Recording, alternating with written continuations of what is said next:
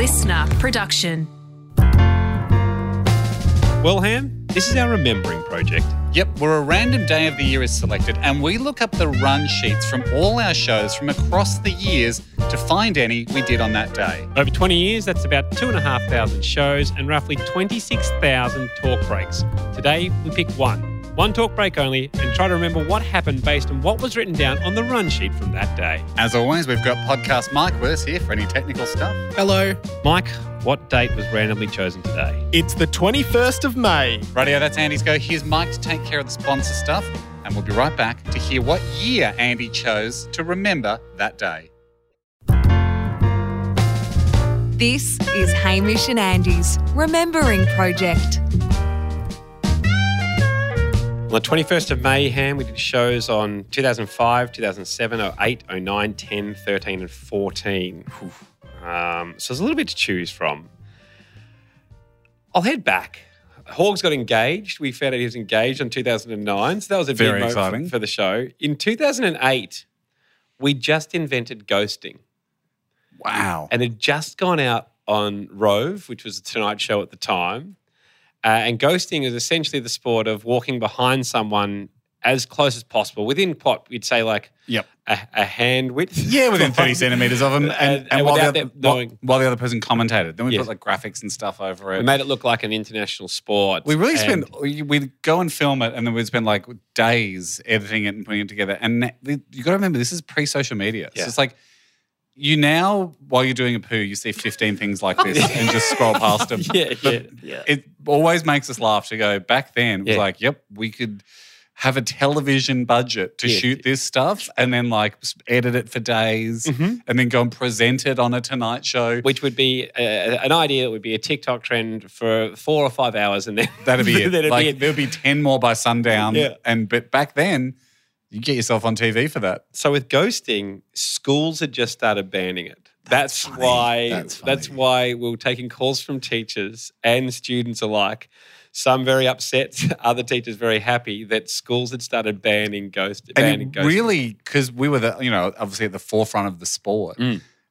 Seeing schools ban it, seeing it banned at a grassroots level like that, I think that's what killed its progress. Really, now 14 years on, that's why we don't have it at the Olympics. We don't have that sort of like club level, grade level, like international competition because it was killed in schools. And that's a great example of like you have to let kids play. But another good example of how something, again, that is just when social media, you'd see it happen and it would just pass you by.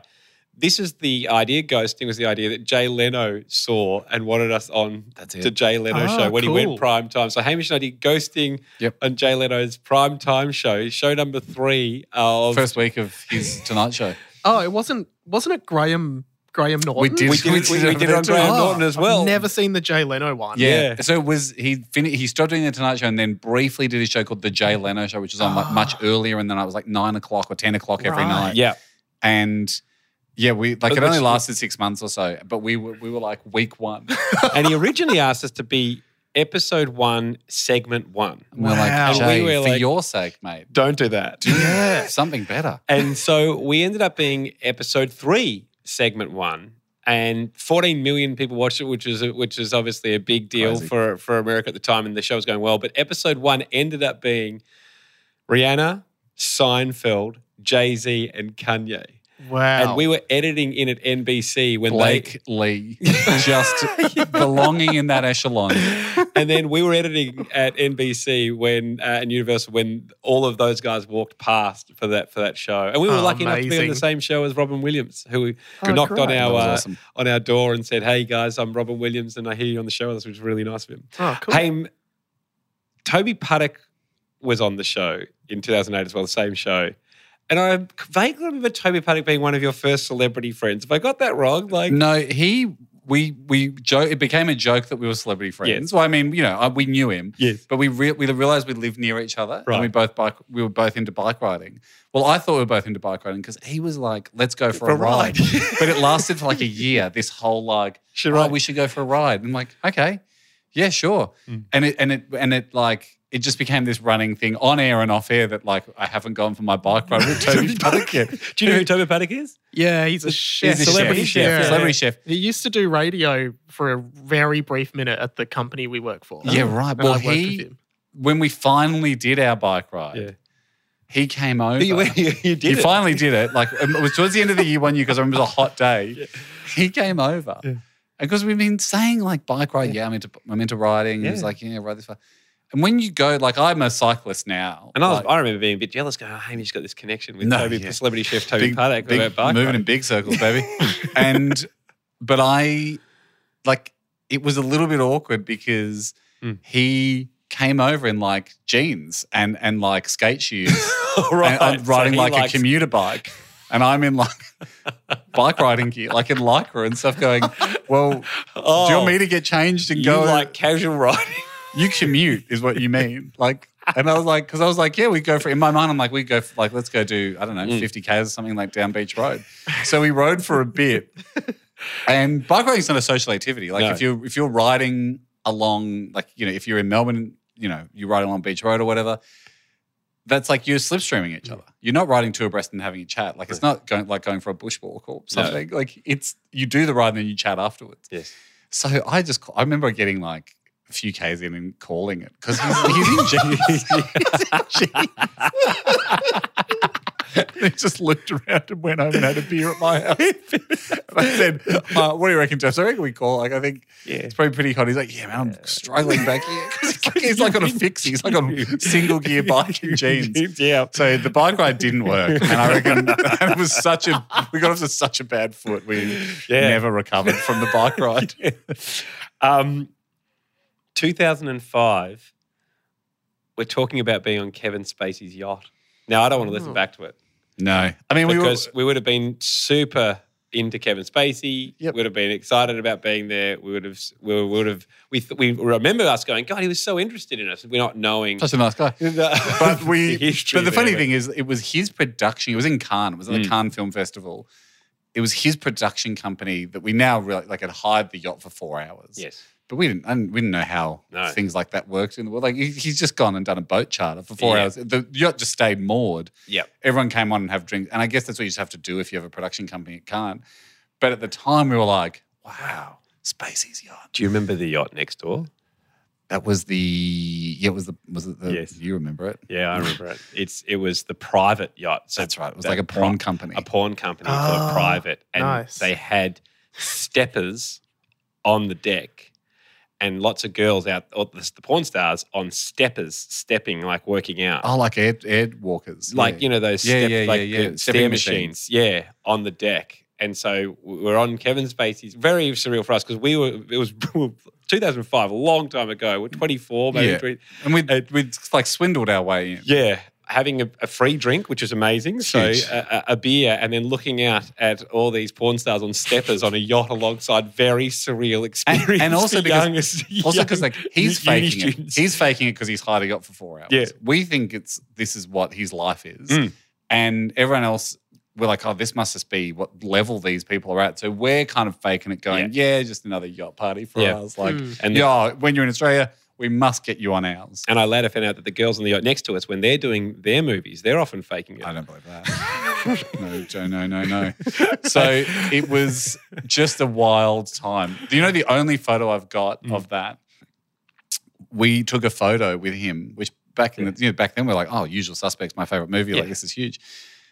Because my girlfriend at the time was a huge Kevin Spacey fan as well, I made a crop of it, which is just me and him for some card I made for her and could never revert it. So I cut you out of the photo. I thought I was making a copy of a crop, but I could go back to the original. So I no longer have a photo of Kevin Spacey? It was not terrible for you. I saved you. I've saved you well for me. I've saved you very well. Hey, I think you'll laugh at what I've chosen because it's possibly not worth listening to whatsoever. Great. The Horne Identity. Oh, this will be terrible. 2005. This will be terrible. We were told by the station we must have a Hollywood reporter.